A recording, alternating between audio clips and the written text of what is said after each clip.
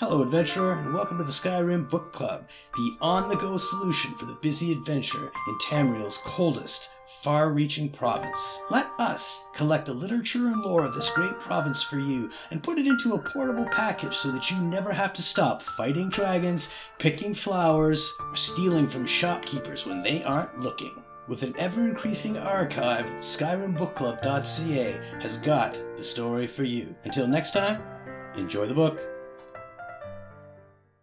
The Third Door by Ananar Orme, tale of a heartbroken, vengeful, axe-wielding woman.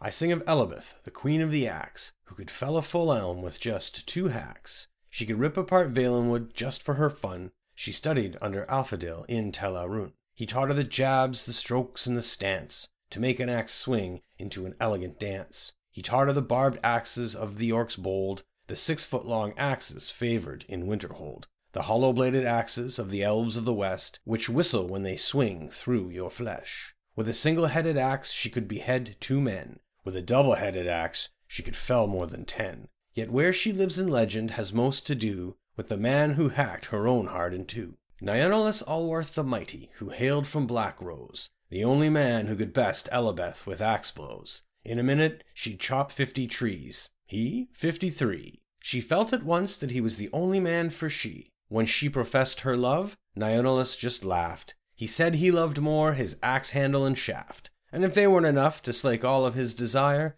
there was another woman named Loren Thyre. Fury gripped the queen of the axe, the maid Elebeth, and her thoughts turned to pondering musings of death. Mephala and Sheogorath gave her a revengeful scheme, and for weeks she worked on it in a state like a dream. In the still of the night she kidnapped her rival, and then told her choices between doom and survival. Loren Thyre awoke in a house in the moors, in a room lightly furnished except for 3 doors. Elebeth explained that behind one of the doors the lass would find Elebeth's and her love, the great Nionelas. Behind the second lived a ravenous demon, and behind the third an exit to freedom. She must choose a door, and to aid her decision, if she pondered too long, the axe'd make a division. Lorenthay wept, and Elebeth felt contrite, and opened the door to her immediate right. It led to the moors, and as she slipped through the gloom, she advised Loren Thyre to likeways abandon the room. Loren Thyre ignored her and did not feel her will bend.